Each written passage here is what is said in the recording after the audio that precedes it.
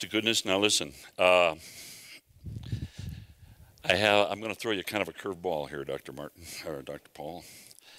I'm thrilled to be here, and I'm excited about the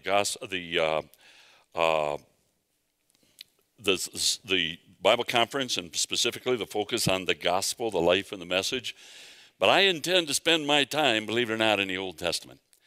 And I'll tell you why, and this is kind of a thing with me, but I am stunned at the dismissive attitude that so many have toward the Old Testament, and specifically toward the way the Old Testament does and must inform our understanding of the gospel. If you set out to understand, and many do, now you probably know that a rather well-known, I'm going to talk about this tonight, but a rather well-known popular preacher has instructed us that we need to unhitch ourselves from the Old Testament, that it just gets in the way, that in Acts 15 in the Jerusalem Council, oh, how could this be more thoroughly criminally misread? But that the apostles are saying, leave the Old Testament behind you. Oh my goodness. It's the Word of God to begin with. But honest to goodness, it is so important, and I'm going to kind of focus on that, and specifically the way that Old Testament informs, what God teaches us in the Old Testament informs our understanding of the, I got so much to do and I'm not going to get it done, but let me just, things come to my mind. And I'll probably do this again tonight. I don't know if it'll be exactly the same crowd, but I know some pastors are coming in.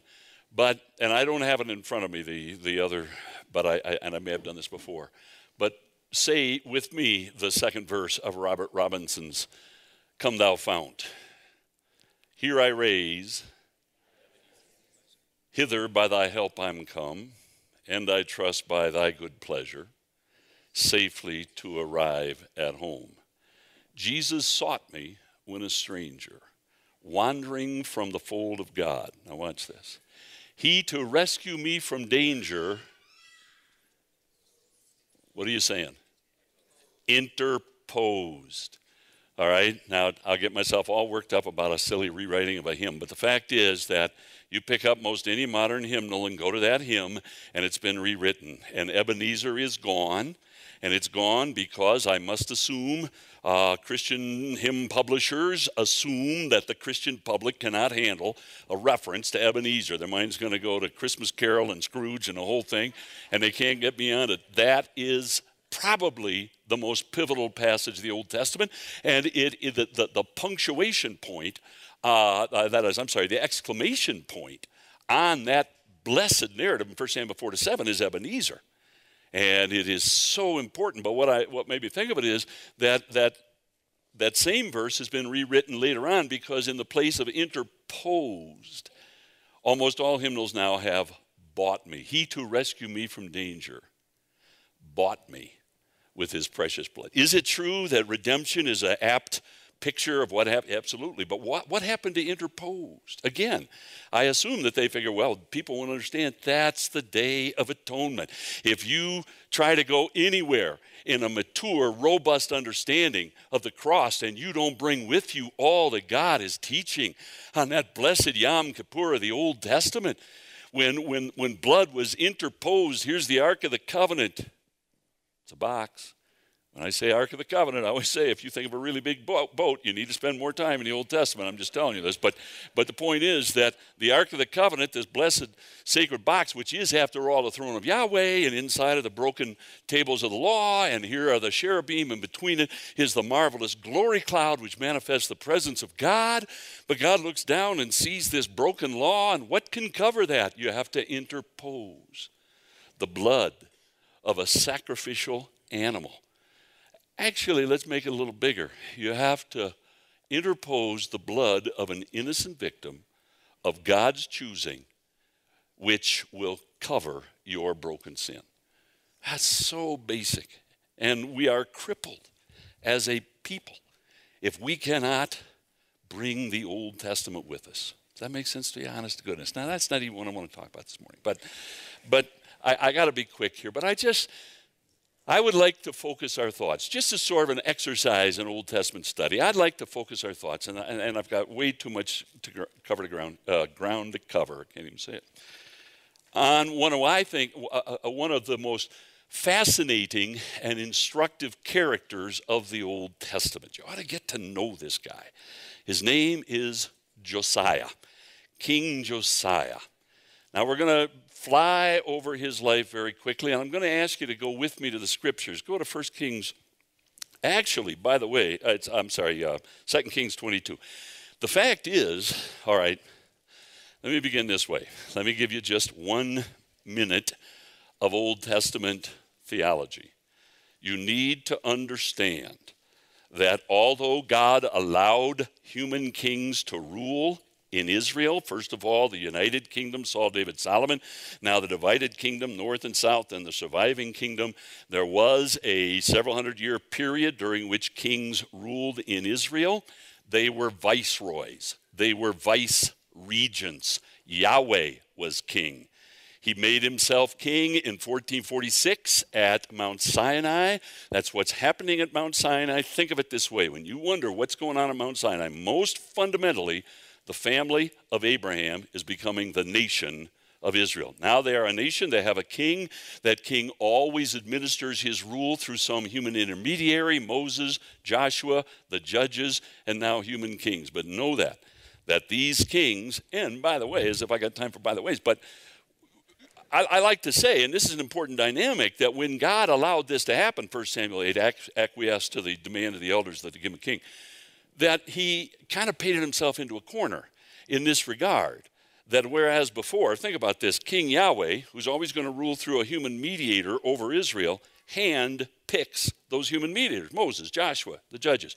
Now, men are going to succeed to that role of representing Yahweh as king on earth, just because I like say Abimelech, my daddy's the king. So what does God do?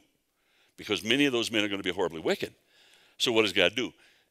He raises up prophets, and every king has a court prophet, and that prophet speaks directly for God, and that prophet is much more muscled up. He has much more authority than the king, all right? But nonetheless, we're going to look at Josiah and some of the kings about him. He is a viceroy.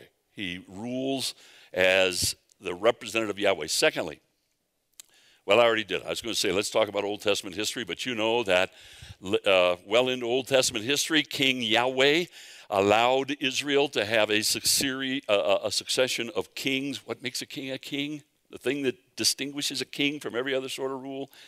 Succession. When the king dies, his son succeeds him. That's what makes a king a king. So God says, okay, we'll have that. So first of all, you have Saul, David, and Solomon, all 12 tribes under one king. And then you have Solomon's son Rehoboam does foolishly, and the kingdom is divided. Now you got north and south, but the north is carried off by Assyria in 722. How are your Old Testament dates? And now you have a surviving kingdom.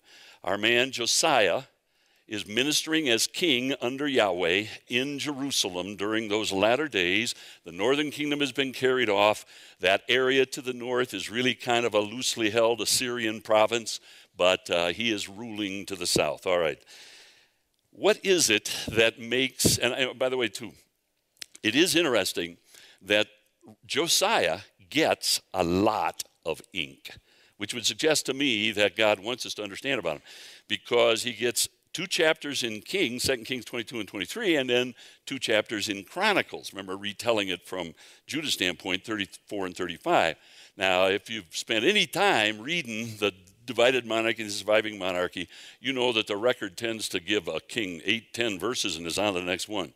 To get 2 chapters in each of these Chronicles is hugely important. All right, very quickly, I have 7, count them, points. So am I in trouble or what?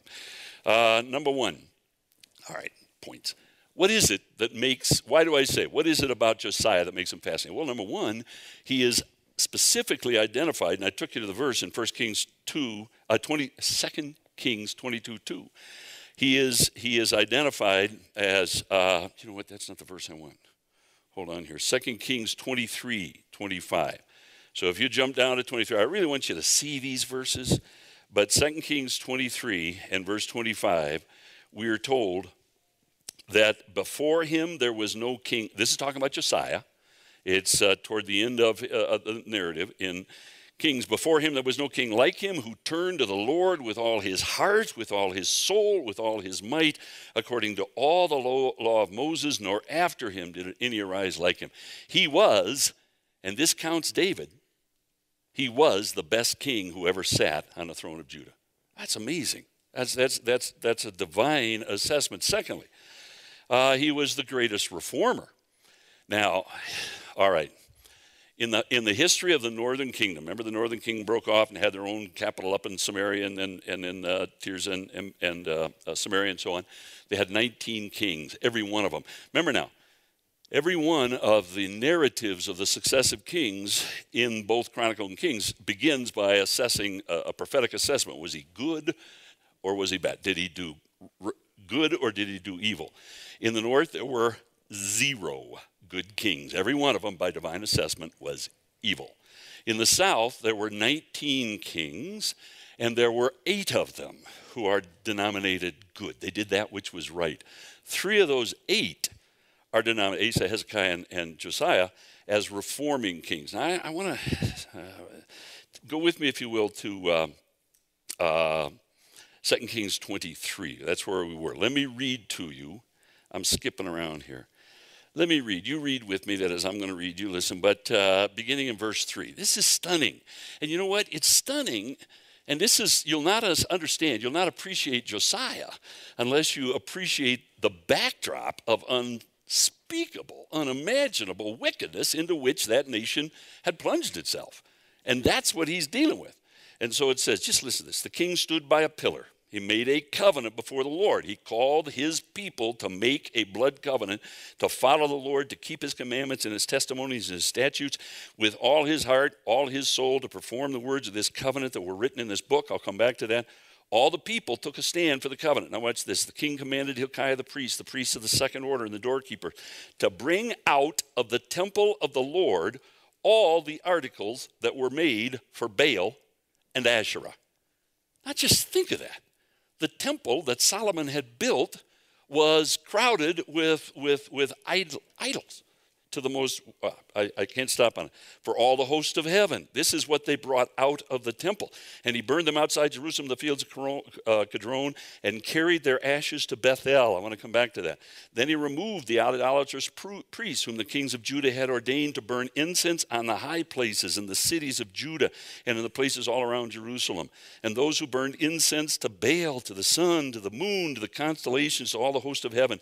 He brought out the wooden image from the house of the Lord, and he took it down to the brook Kidron outside Jerusalem and burned it and ground it to ashes. Can you imagine the drama? These are idols which had been placed in the temple of the Lord by the kings before him. Drop down to verse 8. He brought all the priests from the cities of Judah and defiled their high places where the priests had burned incense from Geba to Beersheba. That's so important. Remember, in the Old Testament, it's always from Dan to Beersheba. But that includes the northern kingdom. So now we have only the southern kingdom, and the northern place is Geba. So from Geba to Beersheba, and he broke down the high places at the gates, which were at the entrance of the gate. Here's something interesting. Which were at the entrance of the gate of Joshua, the governor of the city. Now that's not our Joshua, by the way. It's some sort of governor.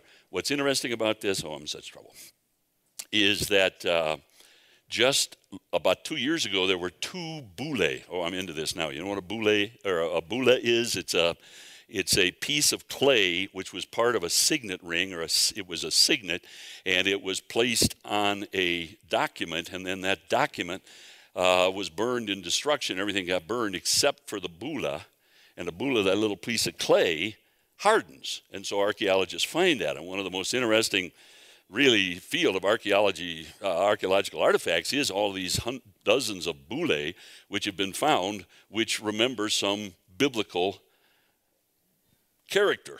And up until those bullae were found, 2 of them, both of, say, governor of the city, the Bible was challenged right here because they said, we've never seen that title. The only place we ever see the title governor of the city is here on the page of Scripture. So that's probably just poor history, and it proves that it was written late, and the guy didn't know what he was talking about, and he made a mistake here. Now they pull out a bullae from exactly this period in Jerusalem, 2 of them side by side, governor of the city. But that's not what we're here to talk about. But at any rate, forgive me. Look at verse 10. He defiled Topheth, which is in the valley of the son of Hinnom, that no man might make his son or daughter pass through the fire. So in the Bible, kind of the last stop on the train to depravity is always this god Molech, who supposedly devours human babies. It is the Old Testament abortion chamber. I haven't got time to develop it, but he tears all of that down. All right. I'm saying Josiah is identified in the Bible as the best of all the kings. He was a great reformer. Very interesting conjecture in this regard. Spend just a moment with me. Is what were the influences that God used? And we can recover them if we do a little work. I think there are two primary influences that God used to turn young Josiah. And by the way, I didn't read this, but we're told explicitly, and this is the only king where we have this kind of demarcation of his age, which is kind of interesting, that he became king at 8. His father Amon had just been assassinated. In the 8th year of his reign, when he was 16, the Bible says he turned to the Lord God. When he was 20, he began these reforms. The Bible is explicit about this. And when he was 26, he set out to repair the temple. So there were a lot of years in there where some influences at work on him. Now, I think one of the most important influences was Zephaniah. Because if you go to Zephaniah 1:1, I'm not going to take you there, but you go to Zephaniah 1:1, and it says explicitly that Zephaniah ministered in the days of Josiah. And sometime, imagine young Josiah, newly on the throne, even before his teens, but early teens, and you've got Zephaniah confronting him, and read through Zephaniah and imagine the impact that would have. I think Zephaniah. But there's another thing that is so fascinating, and I can get lost in this. But if you go to 2 Chronicles 33 and verse 10. Now listen, I do not have time to develop all right, very quickly. Manasseh, all right, if Josiah was the best king Judah ever had, Israel ever had, Manasseh was the most wicked.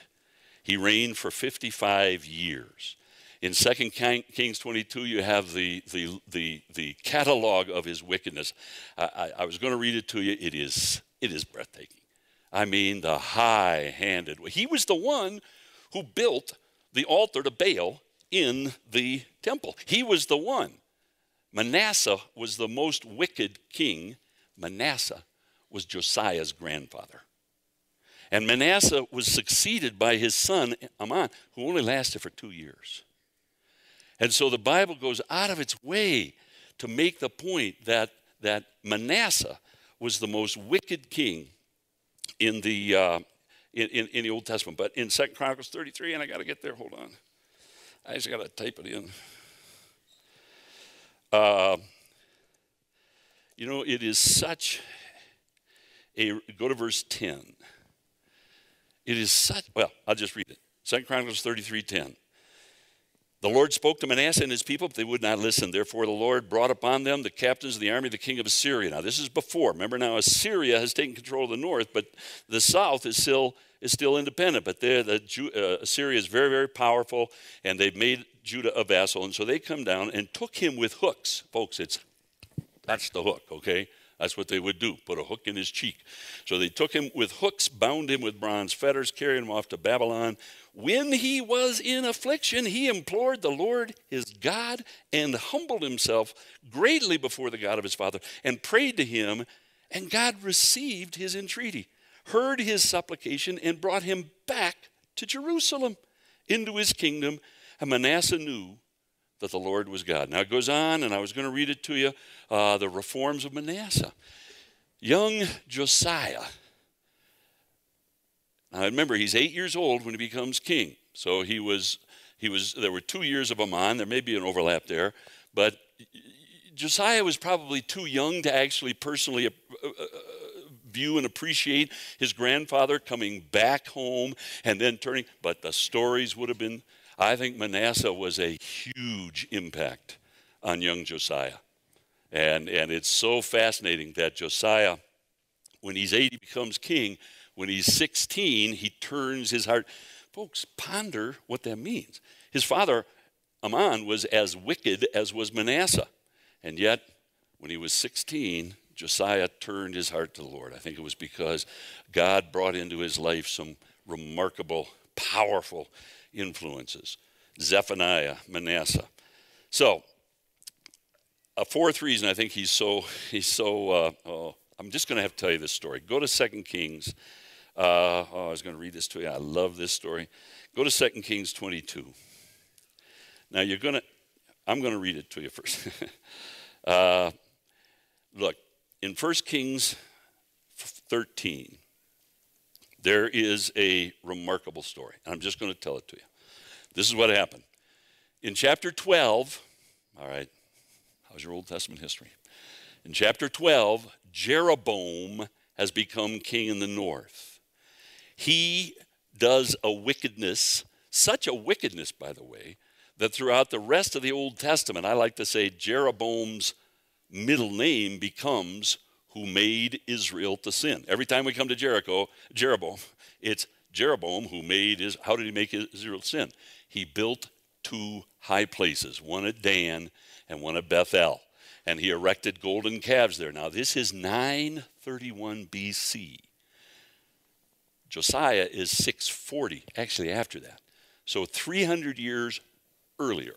Now this is what happened.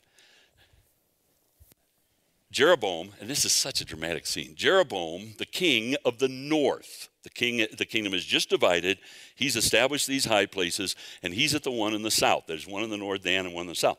He goes down to Bethel, and his priests are ministering, and he's actually being part of it. And God sends a man of God. We're not told this guy's name. And he came and cried out against the altar at Bethel. And this is what he said. Now, I'm in 1 Kings chapter 13. And verse 2,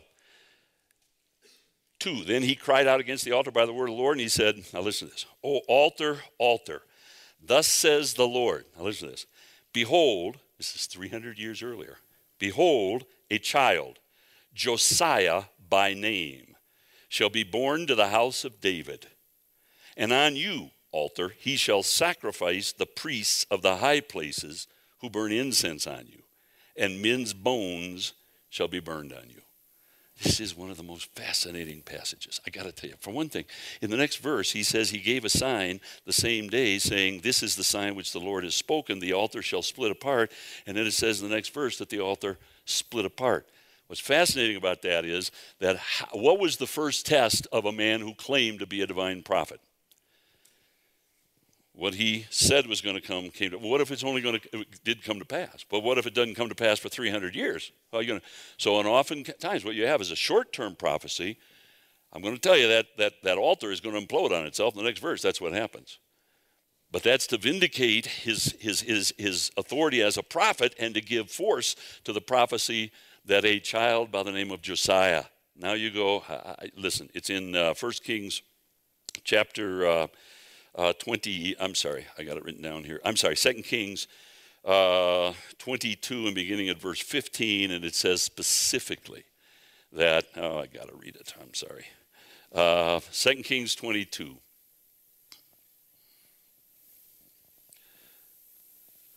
All right. 2 Kings 22 and verse, what did I say, 15?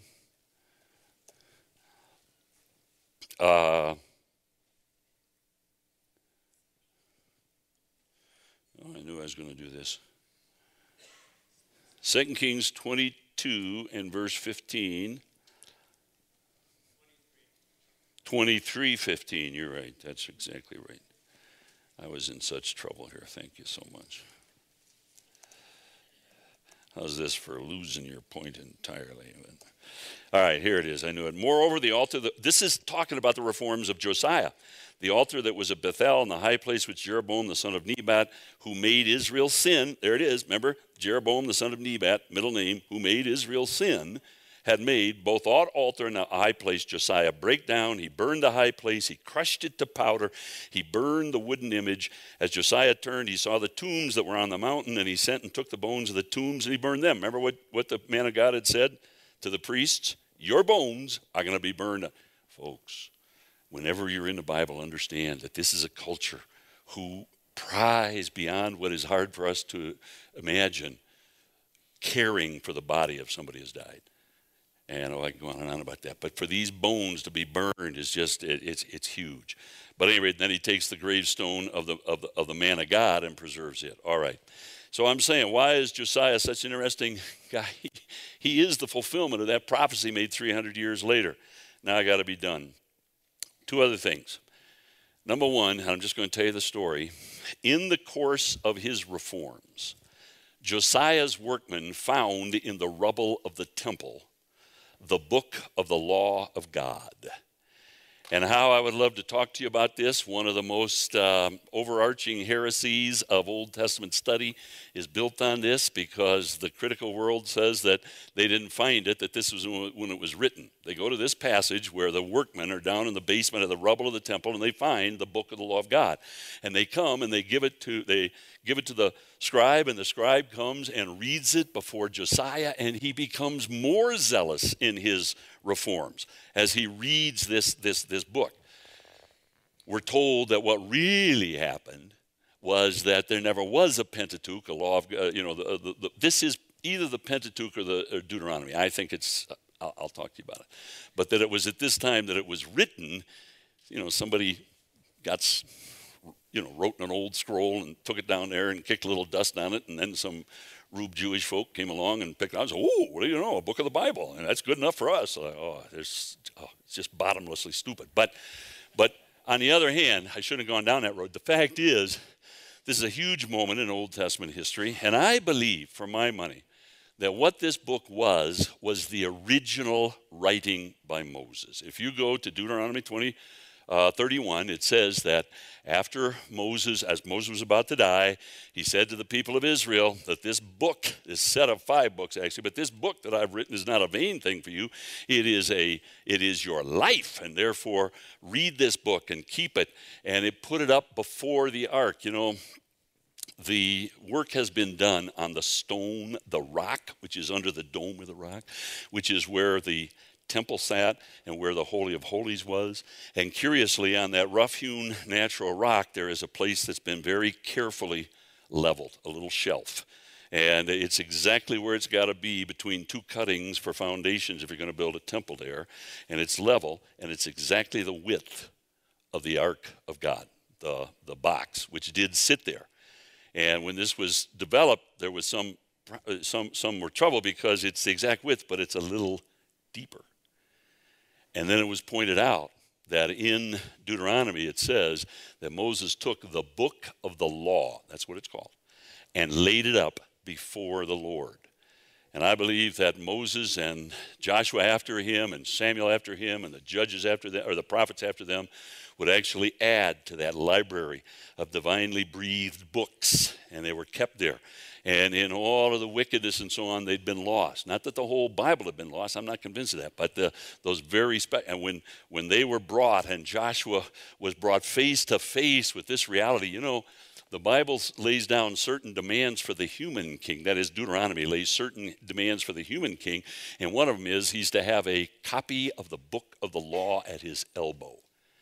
And you see, Yahweh ruled as king in the Holy of Holies above the Ark of the Covenant, and you know what? He had a copy of the book of the law at his elbow.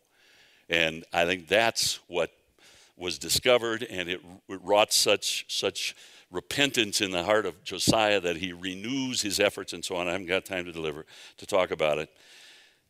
One other point, and that is that it's so fascinating. You're just going to have to let me tell you the story. You read about it extensively in 2 Chronicles 34. But after the book of the law was brought to Josiah, and he realized, again, he gave himself with more zeal and sacrifice to reforming and so on, he sent to the prophet Huldah.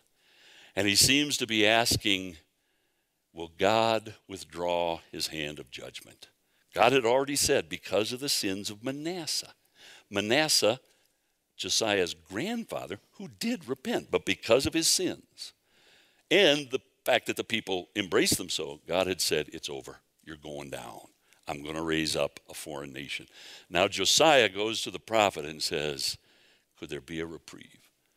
And the prophet says, no, but I'll have pity on you, Josiah, and it'll not happen until you're dead.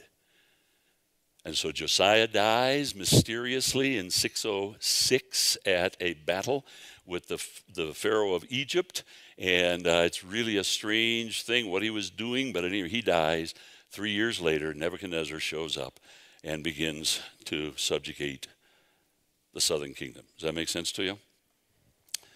Listen, Josiah, I think he's one of the most fascinating and instructive men. Listen, what instruction do we take away? I'm going to leave it largely to you. But does not this absolutely leap off the page? It is stunning what God can do in the worst of all possible circumstances